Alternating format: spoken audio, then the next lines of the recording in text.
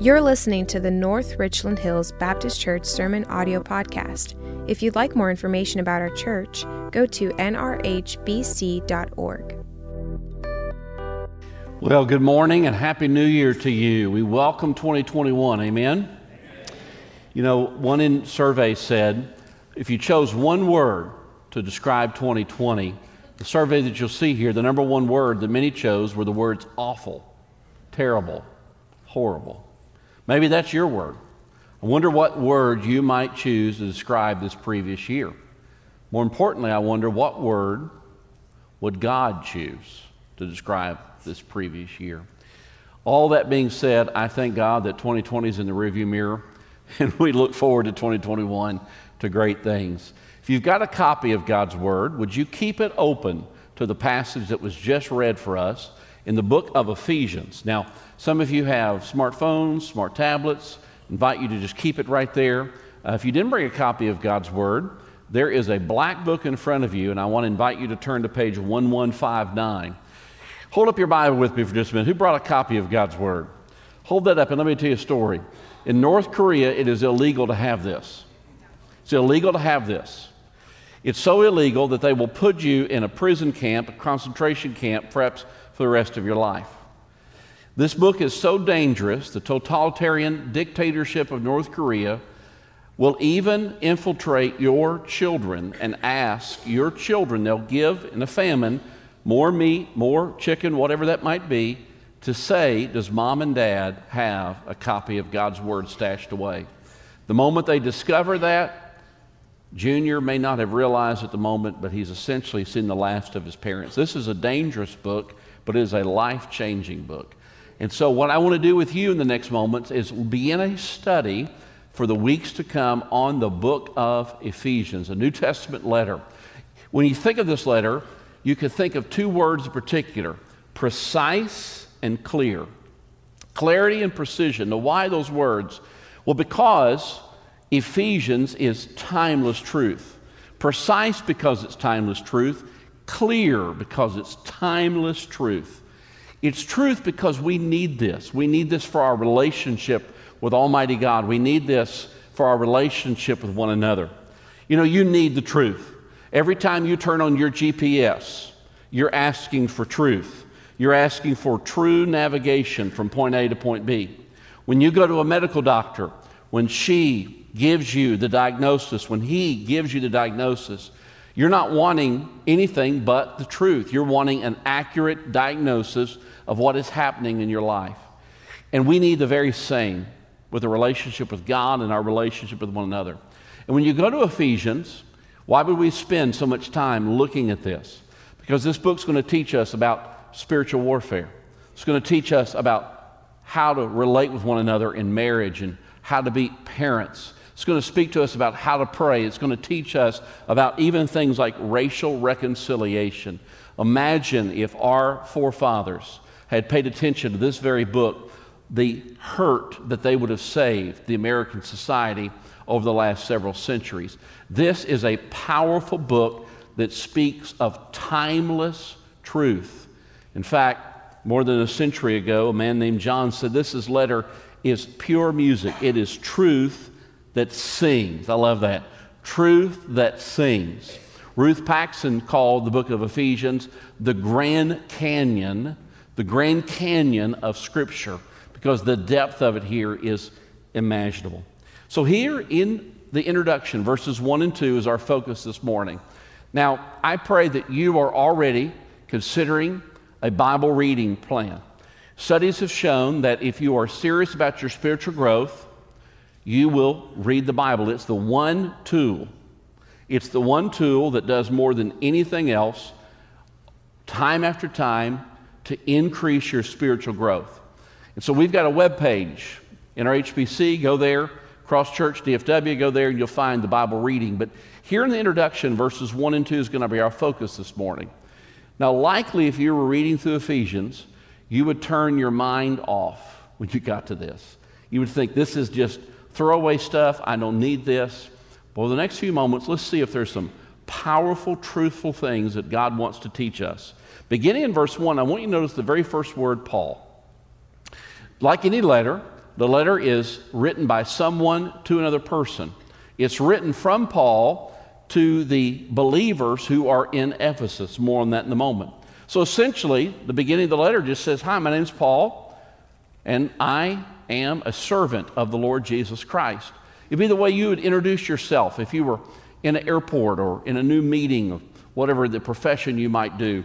It's the way in which, powerfully, the Bible teaches us the letter begins. So there again, the word Paul, look at that with me. Who is he? You'll notice that Paul was born in a middle-class family, like many of you. He was born in a town that was situated between the mountains and the coastal sea. His life would begin a little bit earlier than Jesus was born in Bethlehem, and he would die about 3 centuries after Jesus Christ rose from the grave. We know, history tells us, that the man who wrote this letter would write it from a Roman prison cell. About a decade after he was in Ephesus, Nero would execute him, give him the order. The great fire there in Rome, Nero wanted to blame on the cult called Christians. He would round up their leaders and he would give the order for execution to behead Paul. Paul is extremely relevant even to this day. About 20 years ago, college professors were surveyed, and they were asked to speak and write down the most influential people in American and Western civilization. Paul listed as 5th, actually tied for 5th. So even those in the know speak of the power, the influence that this man has as we open up his letter. He was an ardent and he was a zealous follower of the Lord Jesus Christ, but he wasn't always that. Some of you in your early 30s, that's about the time that Paul took off hoping to exterminate Christians, and that's when he realized that Jesus Christ was alive and he was literally stopped in his tracks. Now, when it comes to this city, Ephesus, you'll notice that the Bible says he writes it to the Ephesians. There was a city called Ephesus. So let me just help some people here in the room. What you have in front of you is not a myth, it's not a fable. This is a real man. We know that Paul lived, and this was written to real people in a real city. You can go to Ephesus today. It's in modern-day Turkey. And if you were there, you would discover several things. Among the things you would discover that Ephesus was a moving, blowing, and going city. It was the place where if you wanted to make it, you would go to Ephesus. Like Dallas-Fort Worth, all these smaller towns around us. If you really want to make a good living, most of the time you have to come to the city. And Ephesus was just that. It was a moving economy. In fact, we see this city that Paul comes to, about 250,000 people. That's what they estimate was the population. It was the 3rd leading city in the day behind only Rome and Athens. So again, this is a real book. This is a real person that's written this, written to real people. In fact, Ephesus was so important, archaeologists have discovered that the other nearby towns, you would find mile markers that would tell them how many miles it was to Ephesus. We see that even today, right? We get into smaller cities. We're on Highway 20, Highway 30, west and east of here, or north on 35, and it will tell us how many miles to Dallas or how many miles to the real city, Fort Worth, right? That was Ephesus. It was an important city. Now, had you gone there with Paul, you would have been there between 50 and 52 AD, about 20 years after the death and resurrection of Jesus. He would spend 3 years in this city. From what we know of his life, he would spend more time there than any other city doing ministry. He would write this letter right about 60, 61, 62 AD, about 3 to 4, 5 years ahead of his execution. So as we open it up, if you were to walk in the city with him, if you were to go to Turkey, you would see the remains of the one thing that would catch your eye when you'd walk in the city. Now, you know, even in our day, wherever you are in Dallas-Fort Worth, what is the one thing you can see from almost anywhere? Jerry's World, right? You see AT&T Center. It's remarkable where you can see that crazy building from. There in the city of Ephesus, you would have seen what would be the size of approximately a football field. 400 feet in length, 200 feet in width, 60 feet high, 127 marble columns, all dedicated to the temple of Artemis or Diana. This was a difficult ministry for Paul. They pushed back against him. They hated his presence, and yet he was perhaps as successful here as he was in any city. There was lots of men and women, lots of boys and girls who came to faith in Jesus Christ. Years later, Paul would write in the letter to Corinthians, he said, I fought with beasts at Ephesus. Now, he's not literally talking about fighting with a beast, but I bet if you asked Paul, would you rather have wrestled or fought against a beast or dealt with what you did in Ephesus, he said, I would have chosen the physical battle. They pushed back against him, but he had a remarkable ministry. God put his hand on this man, the city of Ephesus. Notice carefully as we just look out back in verse 1, the Bible here introduces Paul an apostle. And there's not a throwaway word in your Bible. There's not one throwaway word. Every word is important. Every word matters because truth matters. In a day and time when we feel like we can go by our feelings, we need the truth. And the Bible says here, Paul is an apostle. So imagine if you met Paul, stuck out your hand, I'd tell him what I do for a living, he'd say, great, I'm an apostle. And you'd look around like, what's an apostle? Like you're at the opera. What are they doing? I have no idea. An apostle meant a sent one. A sent one. That's literally what the word it means. Get this. It's estimated that Paul walked 9,000 miles by foot. You may not be impressed with that until you probably walk the first 100 miles and you think 9,000 is a lot. It's likely that he traveled some 15,000 miles in a 30-year career as an apostle. Of no one else can it be said like it can of this man. He was indeed a sent one. Every time he put his foot on new soil, he went with the one purpose of spreading the good news that Jesus Christ is alive and he's here to save. Paul says, I'm an apostle. I'm a sent one. Now that is a special authority. There are no apostles today. No matter what your television, Christian radio, and all that crazy stuff that goes on, there are no apostles alive today. An apostle means I've seen the resurrected Jesus Christ. And Paul would be the last one to be included within that. God had invested in him an authority that we can trust to this day.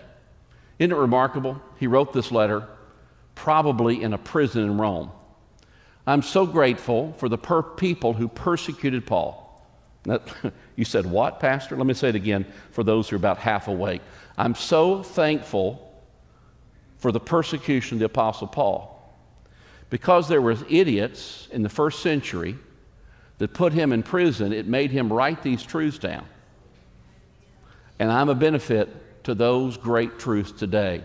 Imagine where we'd be if he only said it orally and we didn't have it written down. By the way, when you look at the letter, 6 chapters, all of it, I beg you to find a sentence, a verb, even one word where he's begging for his own freedom. It's remarkable. The man who was in prison did not write for his freedom, but for our freedom. So he says, I'm an apostle. Notice these next words here. They're in verse 1. Paul, an apostle of Christ Jesus by the will of God. You know what we need in 2021? We need to be on the path of the will of God. We need to be in God's will. That phrase appears 7 times in the letter to Ephesians. It appears more times in this book, this letter, than any other book in your New Testament. And we need to be on God's path. We need to be in His will. God has a will. Friend, you are not, as Francis Crick said, the inventor of DNA, not the inventor of it, but the discoverer of DNA, said, we're nothing more than a bunch of neurons. You're more than that. You're more than science and nerves and cells and biology. You've been given purpose. You've been created.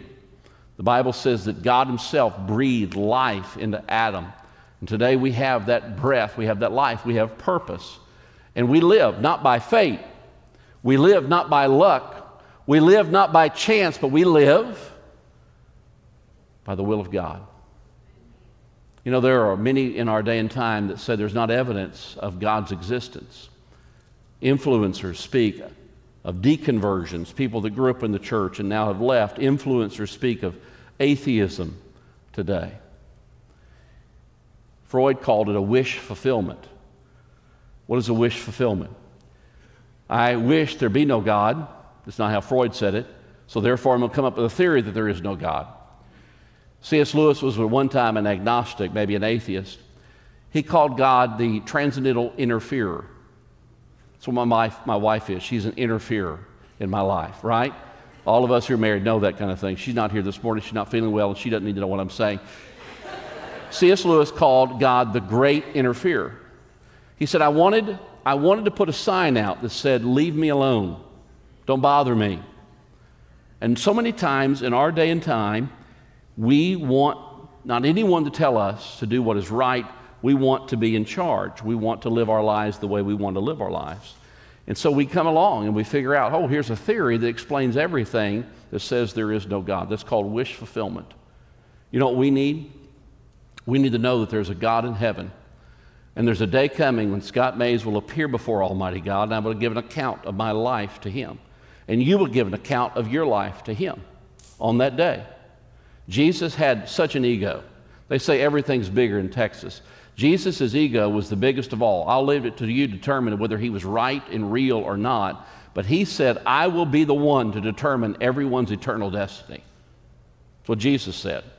Some of you here today think he's a great teacher only. Great teachers do not claim to be God. Great teachers do not claim to say, I'm going to be the one to determine balls and strikes in the celestial kingdom of eternity. And so here we are today. We need to be on the path of God, on the will of God. And friend, your story is not determined by fate, luck, or chance. Your story is not determined by the people who are in life around you, or even you. Your story is determined by an almighty God. He is the great interferer.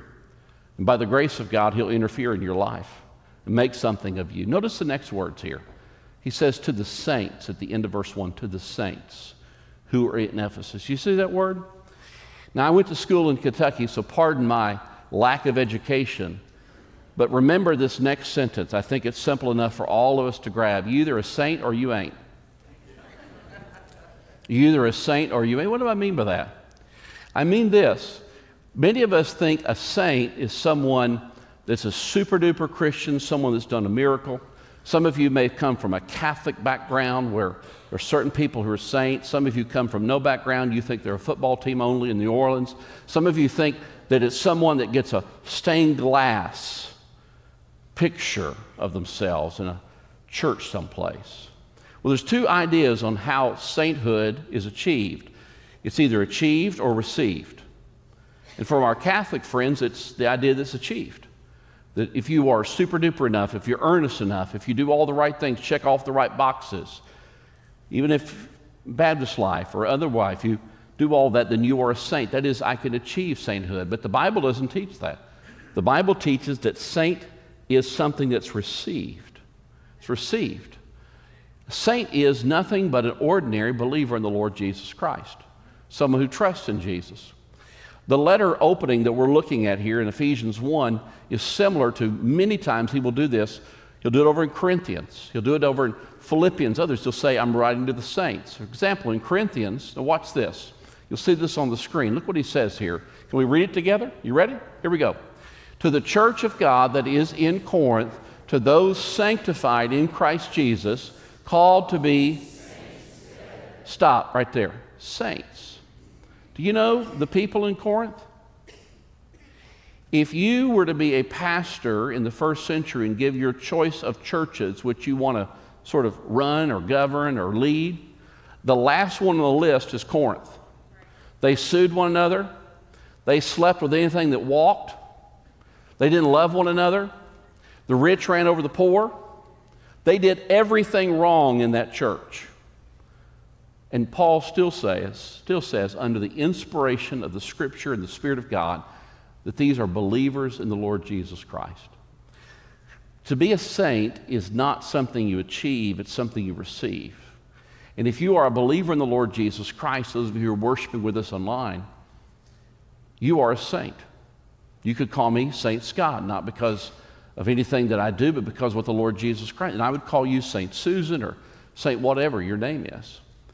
To be a saint is to be recognized as someone who is having been with the Lord Jesus Christ, having been pure and holy.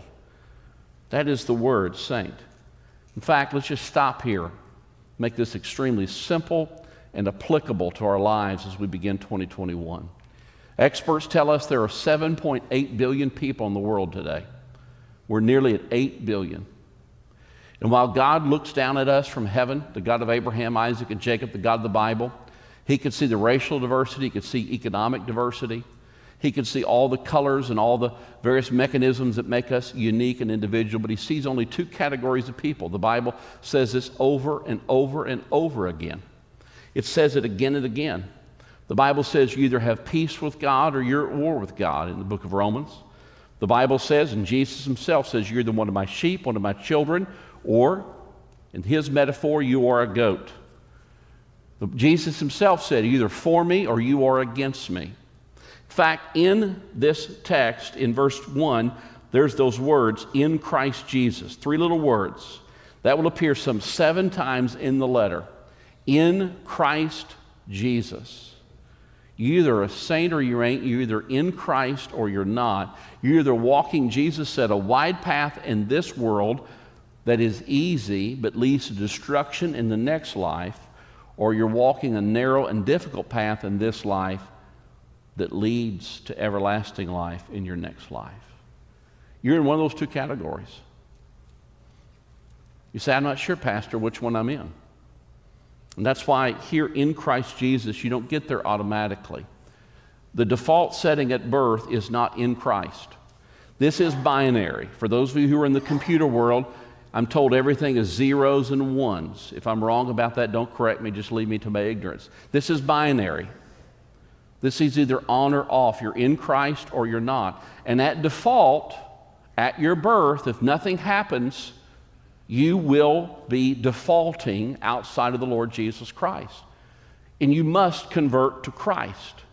That's how you come to know the Lord Jesus Christ. Are you a child of God?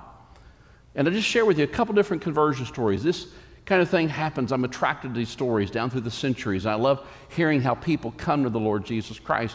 One in which I was really intrigued with over the break, Vincent van Gogh. Vincent van Gogh had a painting that sold in 1987 for $57 million. Imagine what that painting would be worth 30 years later. While I knew some pieces about Van Gogh, what I didn't know, Van Gogh grew up as the son of a Lutheran pastor. He himself was a pastor in a poor district in his country. In fact, he was kicked out of his denomination. He was not stable at many points of his life, but they did not like that he lived so much underneath the means of his salary. He lived too poor. So he was kicked out of the Dutch Reformed, and he was rejected by the Methodists. Neither one of them wanted, but he loved the Word of God. He said, and I quote, he had 900 plus letters that are available to us today. He said, quote, "The Bible is my solace. The Bible is my solace, my support for life. It's the most beautiful book I know." He continued and said, "I read it daily until I know it by heart." In his day and time in the 1800s, he would go and hear Spurgeon preach. Others like D.L. Moody. In fact, at the end of his life, when he was in a mental institution, he painted the resurrection of Lazarus. It's recorded in John chapter 11. It's Jesus' good friend. What's intriguing about Van Gogh's painting is that in Lazarus' face, many think it's Van Gogh's face, the distinctive red beard. When you read his letters, he loved the resurrection. He was drawn to it. Everyone must be converted. Now, your conversion may not look like mine, and our conversion may not look like Vincent's, but you must be converted to Christ. I'll give you one more, Jim. Jim was a detective. He was, in the words of those around him, a furious, angry atheist. He says to his knowledge, until he was 35 years of age, he didn't give a second thought about Jesus Christ and knew no real believers. 18 years into marriage, his wife says, with kids that are in preschool, we ought to consider going to church. They showed up at church one day, like you're doing today, and the pastor was preaching. And Jim wanted to know, a detective, as he heard the pastor, is that true? So Jim left church that day with the thought of that's true ringing in his mind. And he went and got the cheapest Bible he could find. He got a pew Bible, $6. He still has it to this day. And the angry atheist, the detective, sat and read Matthew, Mark, Luke, and John. He marked up the 4 Gospels. He color-coded them. He put them under the same forensic study that he would put a thief or a murderer to see whether they were telling the truth. And Jim said it was after several months that he discovered that the story of Jesus rang true. The 4 Gospels. He considered them to be true. They met the forensic evidence. He said, I wasn't converted at that moment. He said, I was doing a stakeout. I was a secondary stakeout, not the primary, and so we would cover a house, he said, and we might have a couple of hours just sitting there waiting for the alleged thief or the burglar to do something. And he said, I was reading the book of Romans, another letter that Paul wrote, and he said, and I quote the following, he said, the light bulb went on. And I realized I had a real need that was met in the person of Jesus. Until you know you need a Savior, there's just a Savior sitting over there, and at some point I realized that He was for me. You see, for Jim, it wasn't just enough that Jesus was true. He had to realize that he had a need for a Savior. Everyone needs to be converted. Your conversion may be like Vincent's. Your conversion may be like Jim's. Or your conversion may be like Paul's. Paul, in his own words, he said, I traveled to execute Christians. Speak about your angry people. He said, I went out of my way to arrest them. He said, it was my purpose in life to make Christians blaspheme. He was on his way to modern-day Syria when that happened. This is a story about real people in a real book. This is real life. And he was on his way to Damascus when Paul, religious, he already had a shingle of religion out front of it. If he was a store, he was already religious. Everybody needs to be converted. Whether you're Baptist, Catholic, Jewish, everybody needs Jesus. And so it was there that Paul said he heard these words, Saul, Saul, why are you persecuting me? Now, Paul must have been a good southern boy because he had 2 names, Saul and Paul. Saul, Saul, why are you persecuting me? You know what Paul said back? He said back what I would have asked. Well, who are you, Lord? Paul was stopped in his tracks that day because the man whom he was persecuting, he was convinced was dead. At the moment that he realized that Jesus was alive, everything changed. Your conversion may look different than Jim's or Vincent's or Paul's, but make no mistake about it, you need to know the Lord Jesus Christ. You're either a saint or you ain't. You're either in Christ or you're outside of Christ. And this is the big categories the Bible uses. And how do I become a saint? Well, the grace of God makes you a saint of God. I love this next verse, and I would invite you to commit it to memory, because nowhere does it speak more clearly, more poignantly, more concisely than this in Ephesians chapter 2, verse 8, for by grace you've been saved through faith. And this is not of your own doing, it is the gift of God, not a result of works, so that no one may boast. I just want you to keep that passage there for a moment. Here you are on the 3rd of January, and we are so grateful that you're here, and you're beginning a new year. And you may be the most religious from birth. You may be a felon. The roof may cave in, thinking that you come in the church, or you may have led at 1,000 different locations and offices of a church. But if you're trying to achieve, if you're trying to work your way into being a believer, friend, you don't get it. I'm convinced that most people I talk to around the world, and most of you who are worshiping at home, you think there's a day coming when you will meet God and hand over your resume and say, hey, look at this report card right here. Do I get in? Because that's how colleges work, right? That's how the trade associations work. That's how you look for anybody in your life. Here's my credentials. Do I get this job? Do I get into heaven? But Ephesians chapter 2, and Paul says it doesn't work that way. You don't hand over your resume. You don't hand over your report card. It's the report card Jesus earned that you receive by grace. It's a gift, not of your own doing. It's a powerful thing. In fact, look again. The Bible says, in Christ Jesus. Are you in Christ? Keep reading now in verse 2 with me, where the Bible says now, into verse 1 actually, and are faithful in Christ Jesus. Just looking at this and letting the Word of God do its work on us. At the end of verse 1, and are faithful in Christ Jesus. Let me ask you a question. Are you faithful? What's faithfulness look like? Well, if I called Netflix, if I could get a hold of somebody at Hulu, if somebody would answer the phone at Disney Plus and I said, hey, tell me about, and I put your name there, are they a faithful customer? And they'd look at their record, oh, they're faithful. That's all they've been doing from Christmas forward. Just binging. You know what faithfulness is. You don't need me to define that. Now, if I called the members of your family, those of you who name the name of Jesus Christ, would they say you're faithful to the Lord Jesus? For the students here, if I walked into your third period, your fourth period, and I would say, is she faithful? Is he faithful to the Lord Jesus? For those of you who are businessmen, businesswomen, does your Monday look faithful? Are you congruent on Monday to what you profess on Sunday, or is it totally something different? If the people at work found out that you were here today and you went by the name of Jesus, would they give that look that a Pekingese dog or a Pomeranian dog with a head turn and say, my gosh, I would have never guessed that? Let me tell you something. If you want the quickest way for happiness and meaning in life, then you'll be faithful to the Lord Jesus by the will of God. Well, let's close this out and look at these words here in verse 2, where the Bible says, grace to you and peace from God our Father and the Lord Jesus Christ. Isn't that what we're wanting in 2021? Grace and peace.